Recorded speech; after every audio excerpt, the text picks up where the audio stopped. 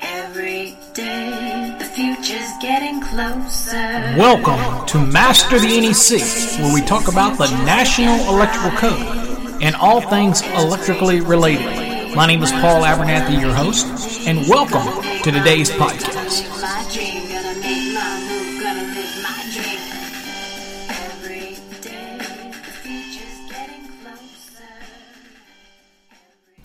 Well, hello everybody. Welcome to another episode of Master the NEC, where we talk about the National Electrical Code and all things electrically related. My name is Paul Abernathy, your host as always. Welcome to our podcast. So today's podcast, we're going to talk about the moral dilemma, okay? Some kind of internal moral code and how that might apply to your everyday work, because I'm going to give you a scenario that I can guarantee you almost every electrician, especially if you're a service electrician and that's your primary business, that you have run into. And it is, what do you do? What's the moral code? And do you take the high ground? What do you do? So we're confronted with that all the time, whether you're new in the trade and you're a helper, and you're doing something and, you're doing whatever the master told you to do or the journeyman told you to do, and you're doing it and something doesn't work out right, and you're looking around and a screw breaks off, or let's say, and you've got two screws in it, but the third one breaks off, or one screw in it and the second one breaks off, and it's tight, but you're like, oh, crap. I don't know what to do. I don't want to tell him that I broke off one of the screws, and so it's tight, it's fine, it's okay. And you just put it up anyway. And maybe nobody ever knows, and it holds well beyond whatever, and you're like, okay, nobody ever found out. Or do you go, oh crap, that broke. I need to drill this out and put a new one in and fix it and make it right. So the dilemma comes where, will the journeyman or the master that's ahead of the job go, dang it, man, why did you do that? Or you did it, and you feel like, oh, well, I'll never overcome this, because now I'll be forever known as the guy that broke off a screw of a simple application. Or if you say, well, if he doesn't know, then he doesn't know, and it looks like I just finished it in quick amount of time. And I mean, all those dilemmas that you'll face as an apprentice, as a helper, even as a journeyman who's working for a master or a company. You'll hear people use all kinds of terms like, well, I can't see it from my house or whatever. And so that brings us into, it's a moral code, a moral dilemma that you have to constantly put yourself into as an electrician. And that is, do I make it right?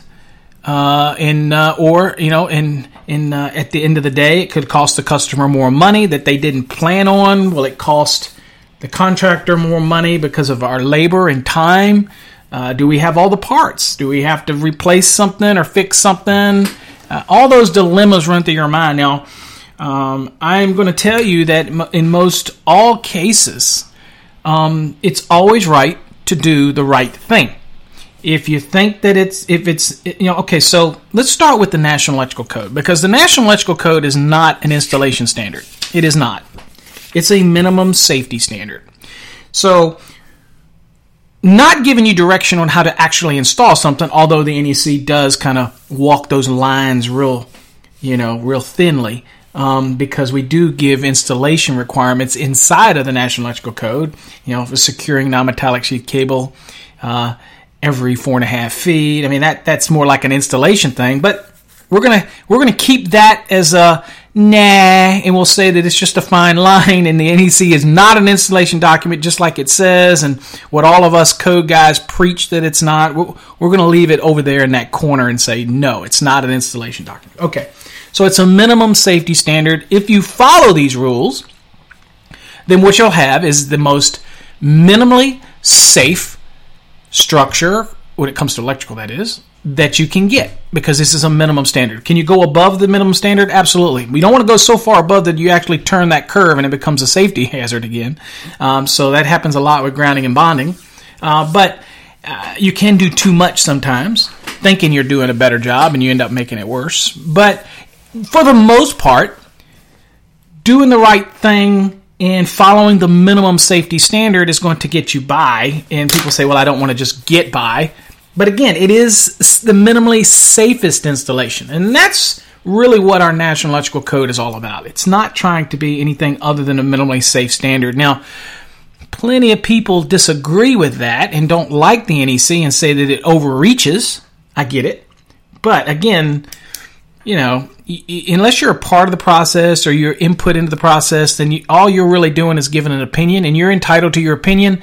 But again, the opinion doesn't hold much water if the jurisdiction adopts or the state adopts the National Electrical Code as the minimum safety standard for electrical installations. Then you're pretty much bound to follow the minimum standard, and that's the NEC. So we can give a lot of lip service to it, but if you, one, don't get involved, two, you don't submit public inputs and public comments, and you're not engaged in it, then you got to pretty much take what you get, right?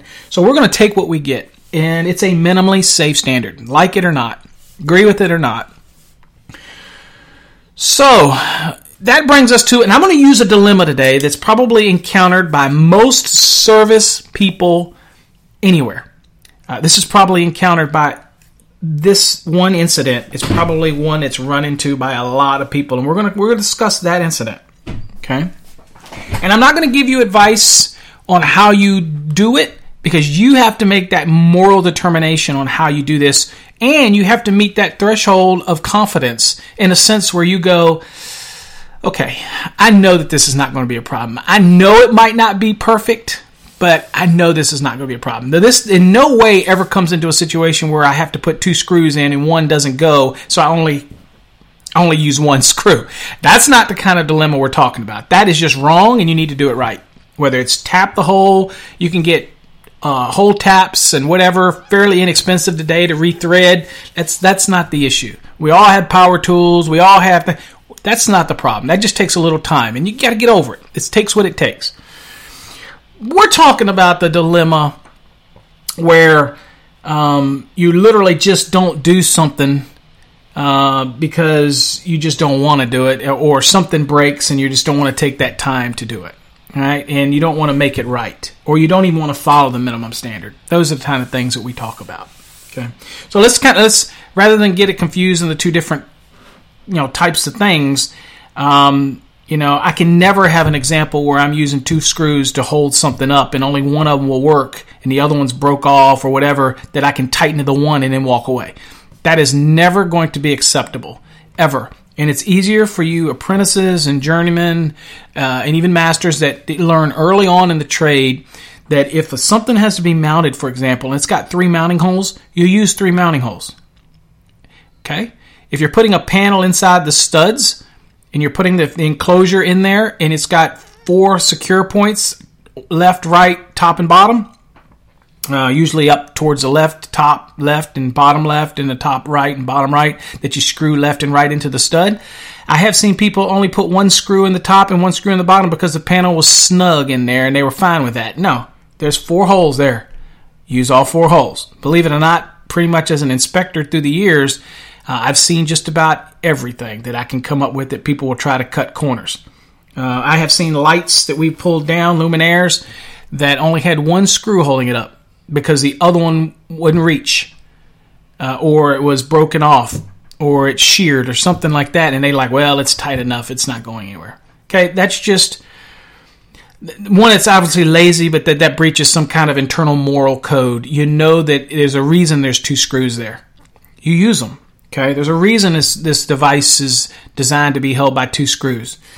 Another great example of that would be the switches. I routinely see switches that are receptacles that are put in, and for some reason it was installed with sheetrock screws. And you think, that's the only one it would grab. Well, and you have to figure something else out. That's not what you use.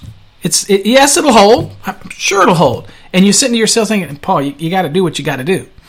All right, that's where the moral code comes in. You do what you think is adequate, right?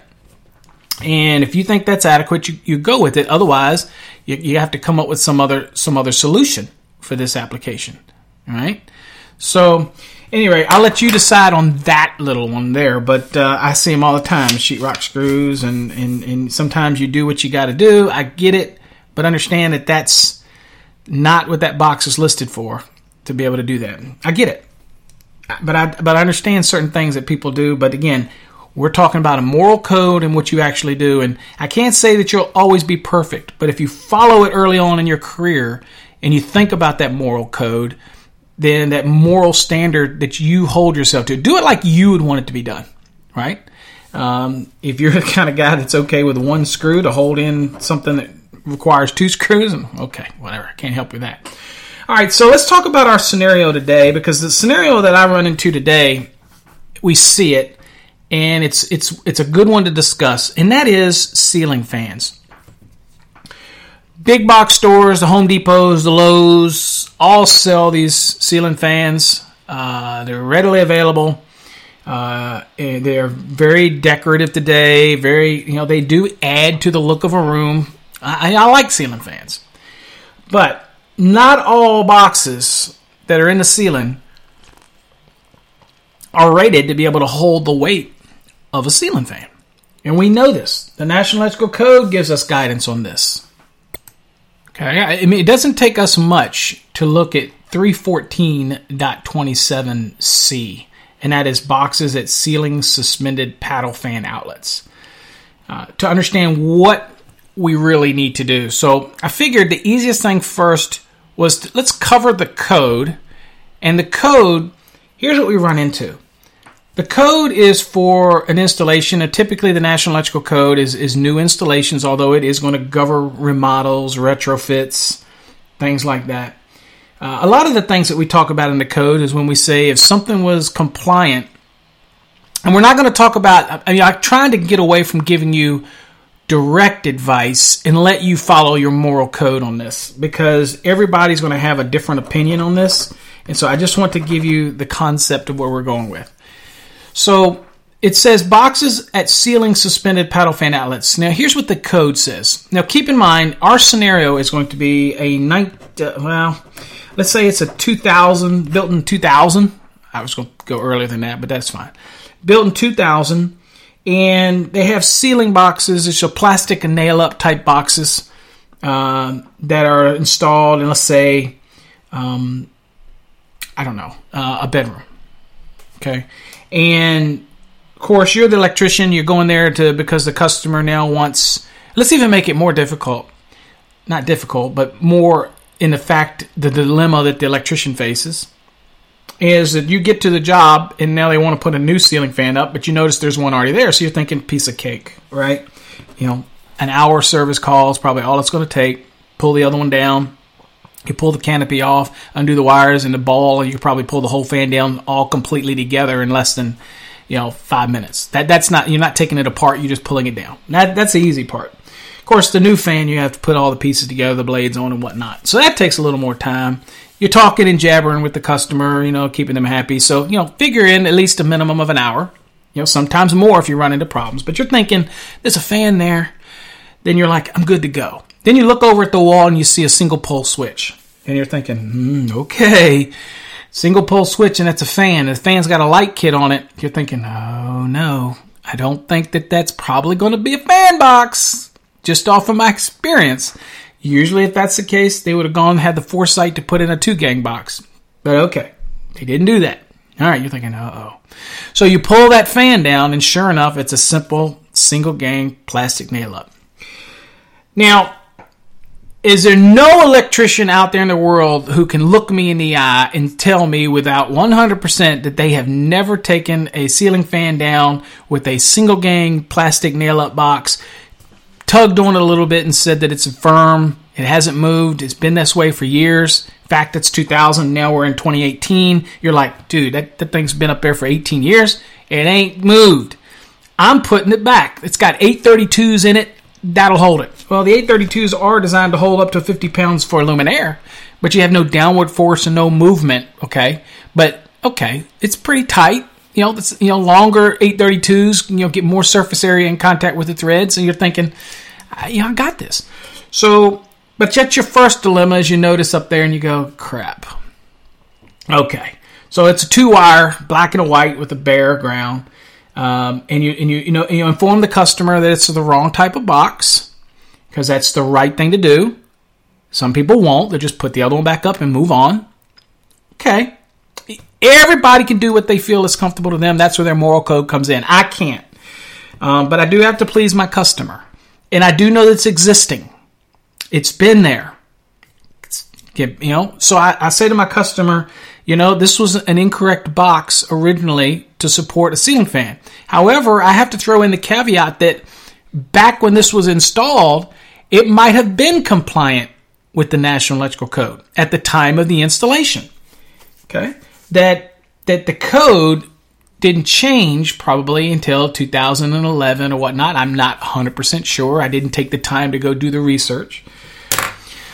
But it's we had quite a few changes in it, and so it might have been, in all fairness to the original installer, it might have been compliant at the time of original installation, but it wouldn't be compliant today.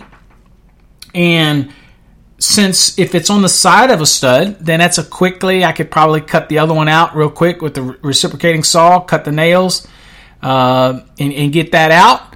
And put in one of those boxes that fit right in the hole that have designed to screw, whether it's metal or plastic, they make them both now, that'll screw right into the side of the stud, and now it's a fan box. And we're good.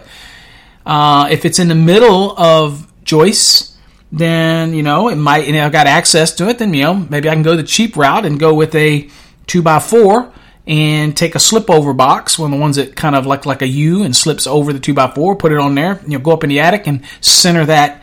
I'm up there very little time if I can get up there and get to it. That's the other thing.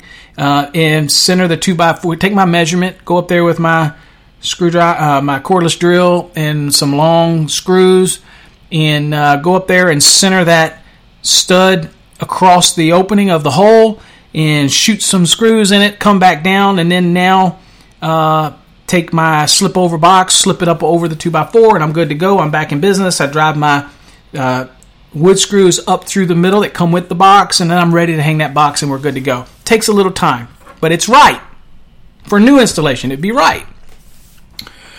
Or maybe I don't have access to an attic, and I use one of those fancy-dancy twist-out kits that look like they're very easy to use online and very easy as far as from the manufacturer's perspective, but not so easy to install in the field. They don't crank out sometimes perfectly or whatever, but they work. I've used them.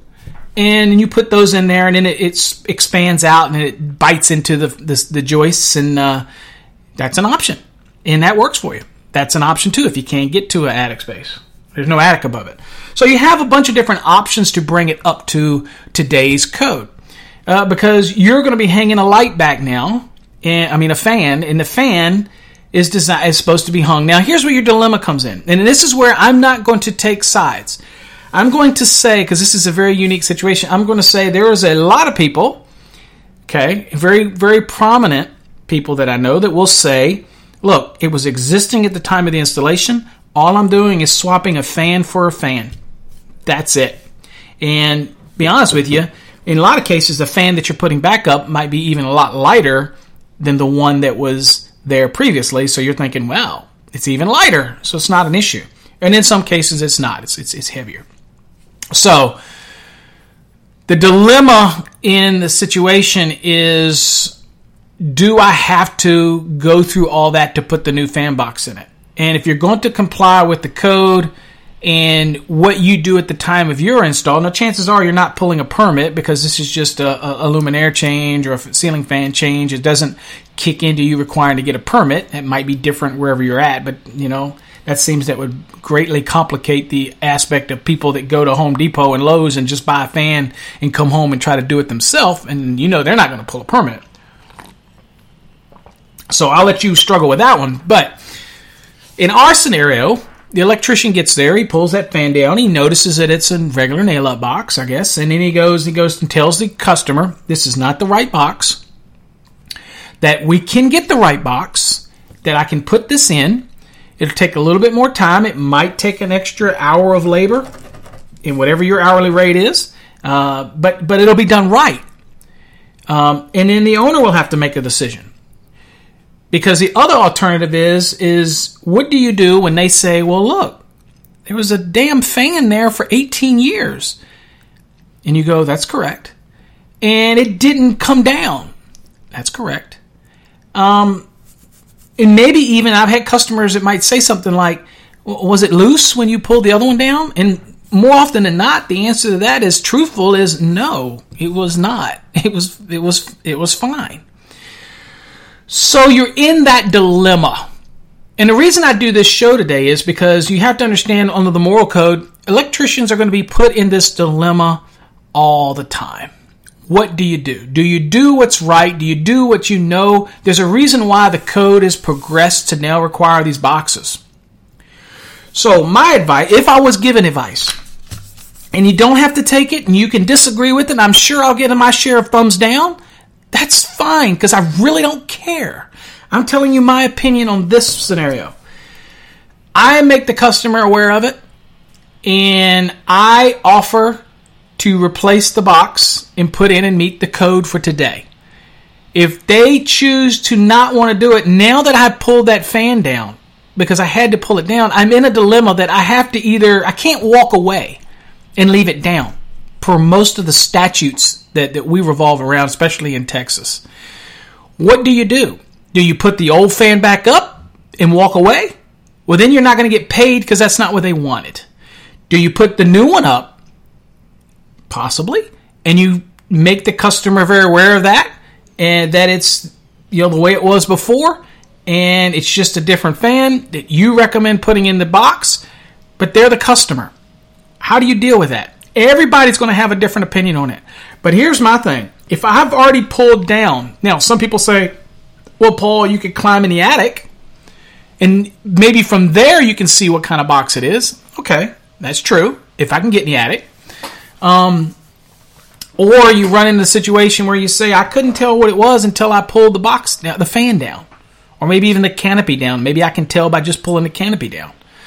But you got to go through this, and then you give your customer the dilemma, and they're going to make the decision.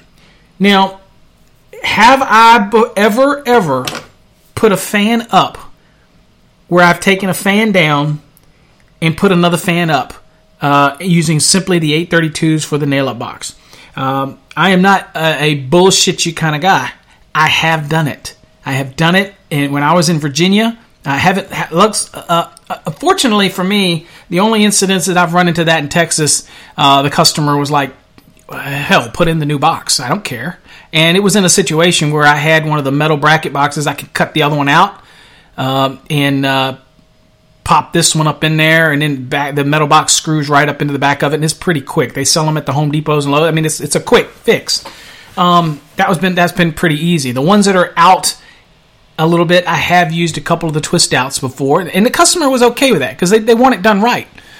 But back when in Virginia, probably quite a few times back in the, I would say, early 2000s, probably was even before the code even required these suspended boxes, it was routine for us to do that. And as far as I know, the boxes, that the fans are still there.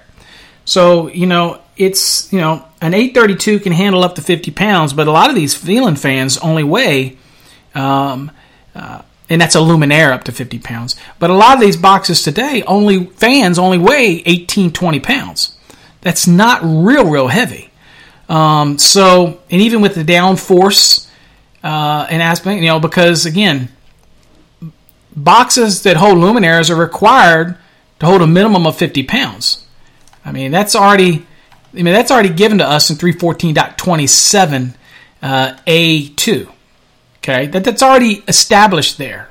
Of course, if it weighs more than 50 pounds, then I got to have an independently supported outlet box, and it goes into that goody. But all right, so, I'm not too awfully concerned about it, but in today, the code, if something were to happen and that fan were to fall, I'm going to give two offers of advice. If you choose to just put it back up because the 832s are there and you felt like it's going to support the weight and it's not a problem and that's a decision that you made, make sure that you address the customer and at least you exchange the conversation maybe in an email where they decide to not change the box.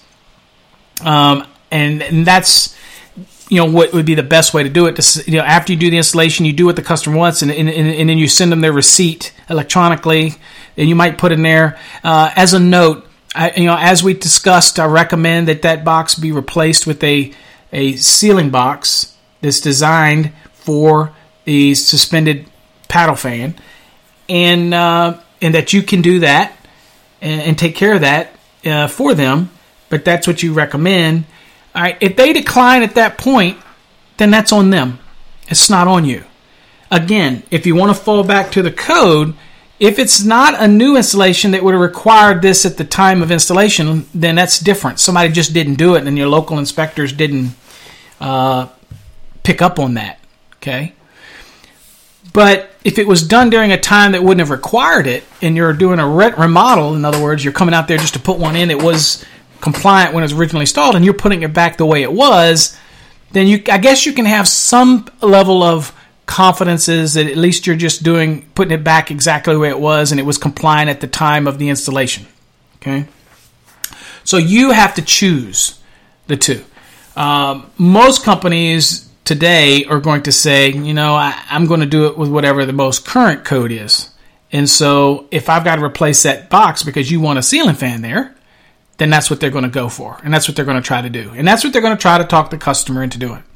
Because that would be today, knowing what the code is, that would be the morally right thing to do. But again, you offer your customer, if they adamantly refuse, what are you going to do? If you've already pulled the fan down and you notice it's that box, and then you tell the customer, and they don't want to go for you to put the new box up, what are you supposed to do? Just walk away? Or you think they're going to pay you for taking that fan down and then leaving them nothing? So you've got to do something for the customer. Okay, so many people, I have known people that have, this actually came from an email, so it kind of correlates, and it's kind of why I do a lot of my podcasts when people ask questions. What do I do? What's my dilemma? And that is your dilemma. Do you put it back? Do you put the new one up and walk away? With the disclaimer that on your invoice or whatever that you recommend that it be replaced with ceiling box. However, it was compliant at the time of original installation, and you're doing a like-for-like exchange. Okay? Put that on there. That might help you out some. Some states have a like-for-like clause. But again, we do know what the code is today, and I'm going to read that in a second, but we do know what it is today. So you're the one that has to struggle with that dilemma on how you address that. Everybody's going to have their own opinions, and that's great. Okay? I'm not giving code advice. I'm just telling you that today, most of my interactions with it, I'm putting in a new box.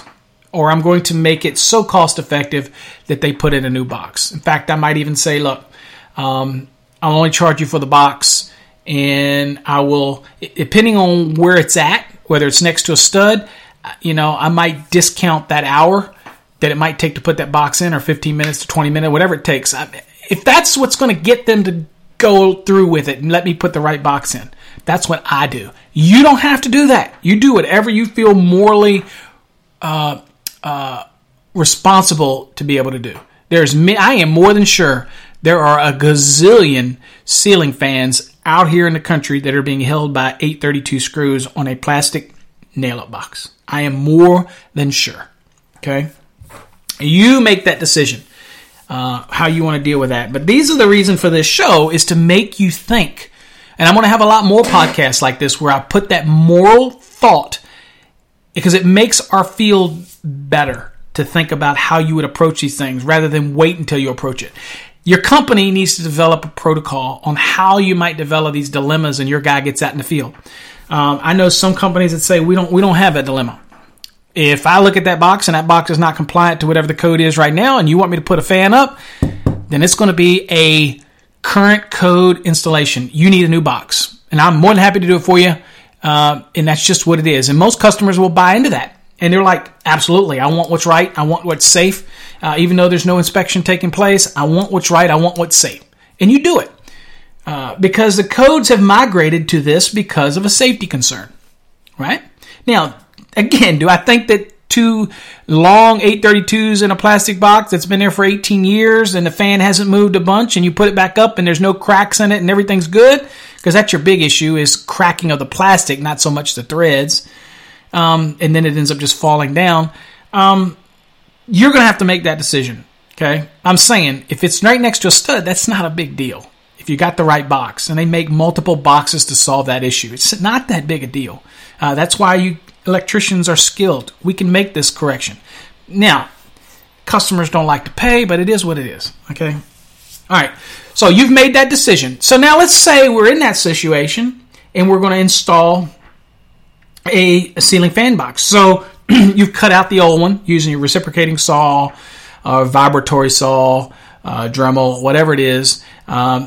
Incidentally, I did one not too long ago, and be honest with you, the wire, once I pulled the wire, actually I used my Dremel to go up and cut the back of the plastic box out in the center, kind of big hole, so that I could actually, I know it sounds stupid, but I didn't know what was up there, and I didn't know what I was cutting into.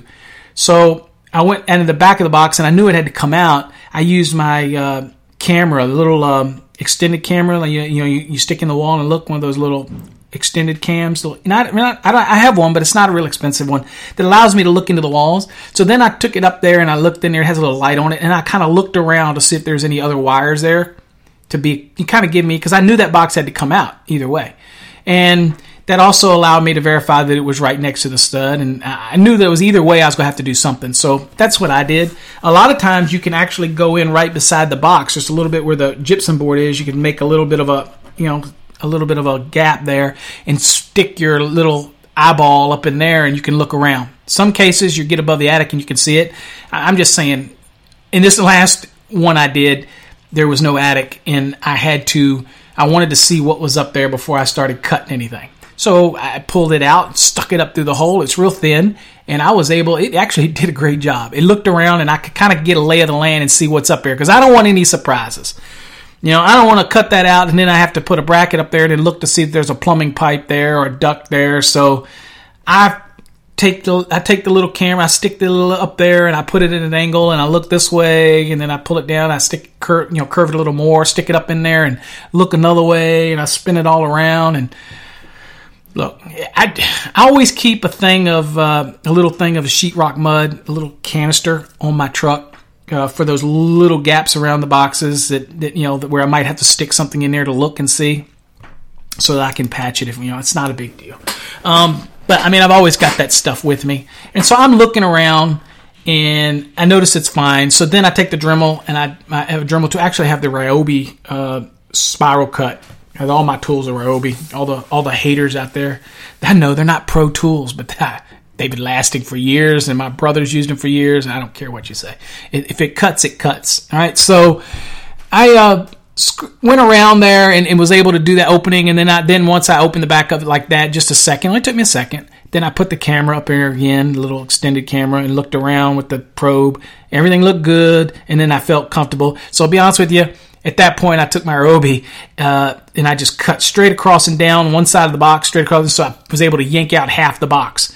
So then I could actually see pretty good from that where my nails were and what it was. So then I was able to reciprocal saw it and cut it out and cut the nails out. So anyway, then I used a replacement metal box that has two brackets, and it slides up in there. You screw that in, and then the box screws to that.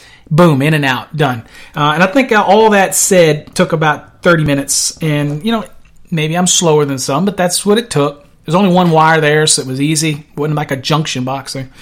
Anyway, I gave you way more information than I need to. Anyway, I replaced that box, and I felt more comfortable that now I'm putting a ceiling fan on there and I don't have a problem. The customer had to pay, additional money.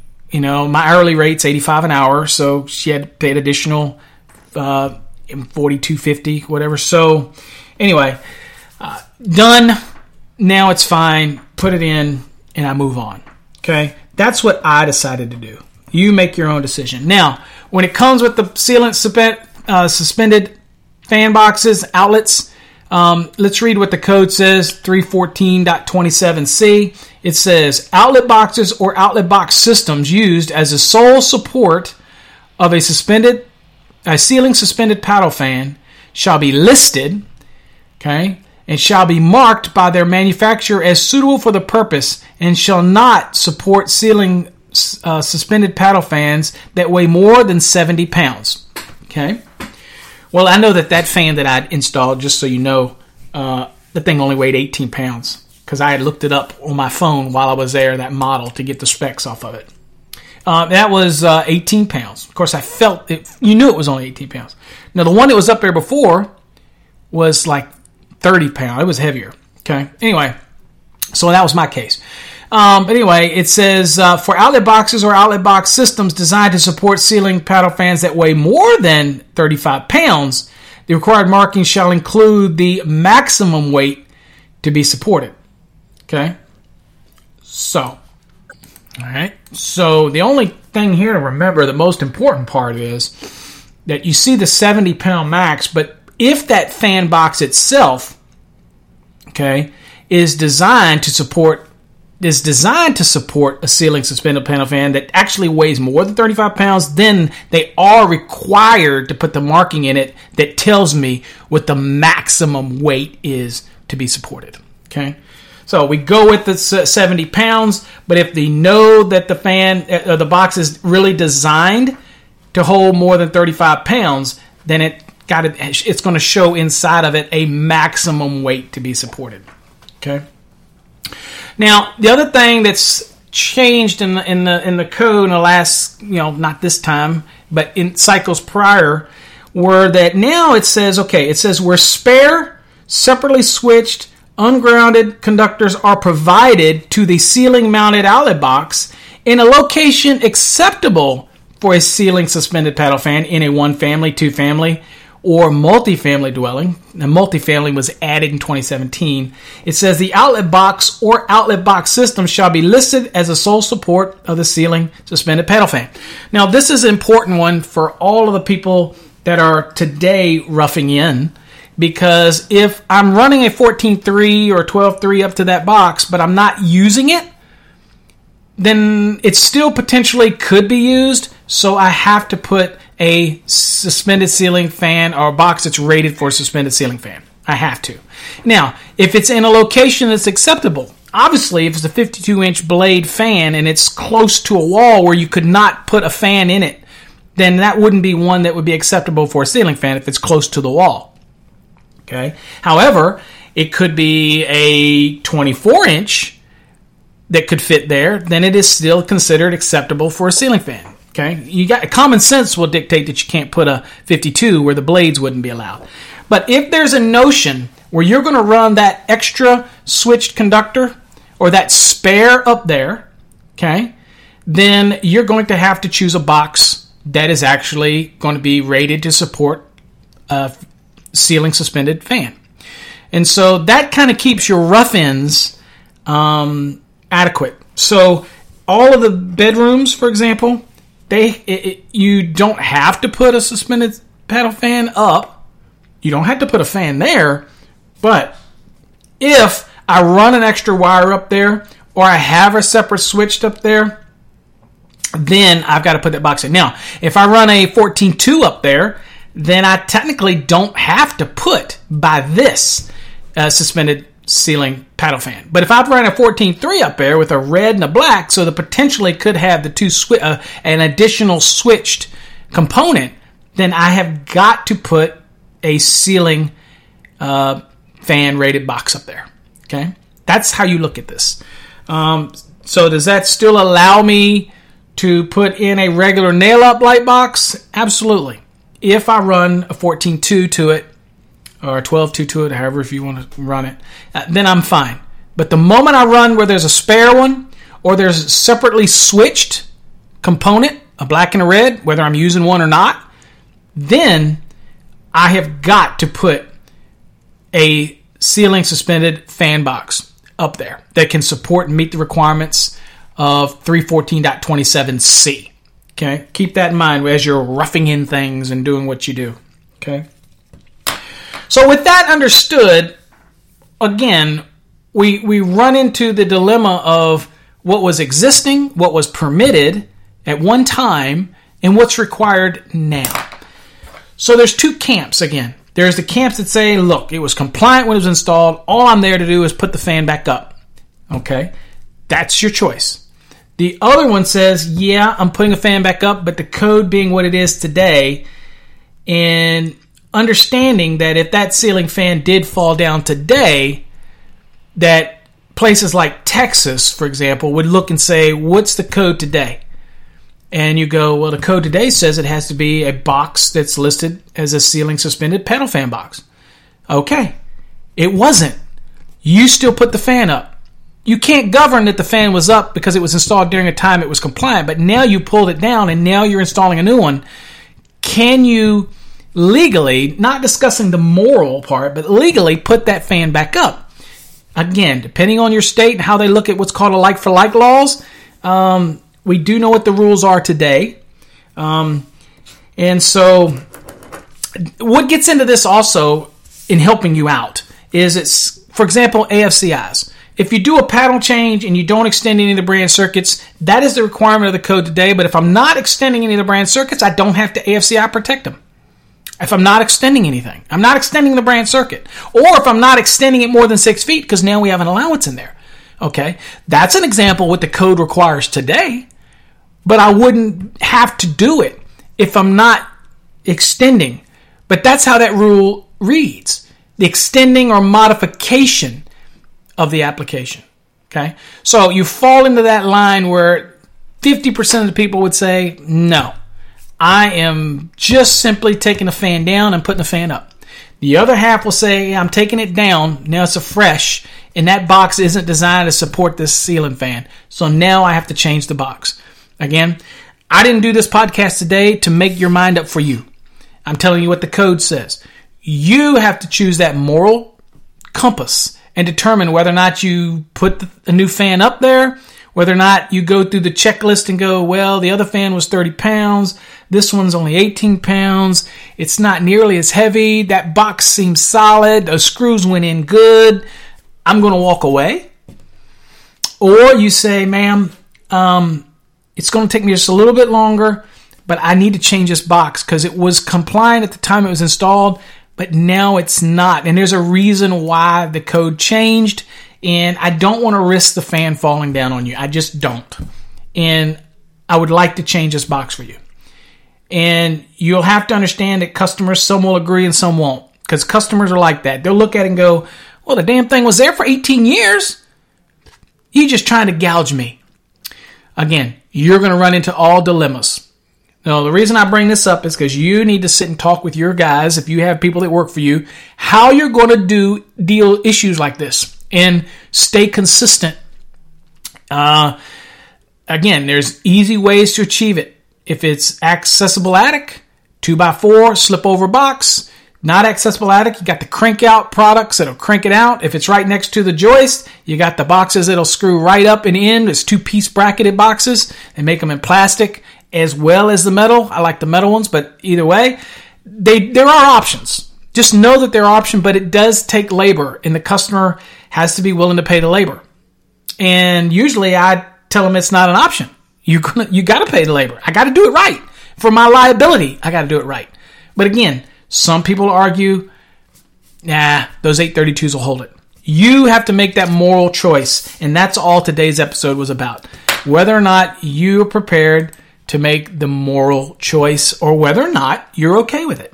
That's all I wanted to do today, is just get you thinking about that. All right, guys, that's it. That was kind of our moral compass moment. Again, listen to all our podcasts on masterthenec.com. Also, you can get them from Spreaker, Spotify, a bunch of other ones. Or you can listen to them here on YouTube. Share it. Let other people know about it. If it helps you, great. If you disagree with something, that's fine. You're entitled to your opinion. I'll eagerly await your podcast so I can hear your opinion. And until next time, folks, stay safe. God bless.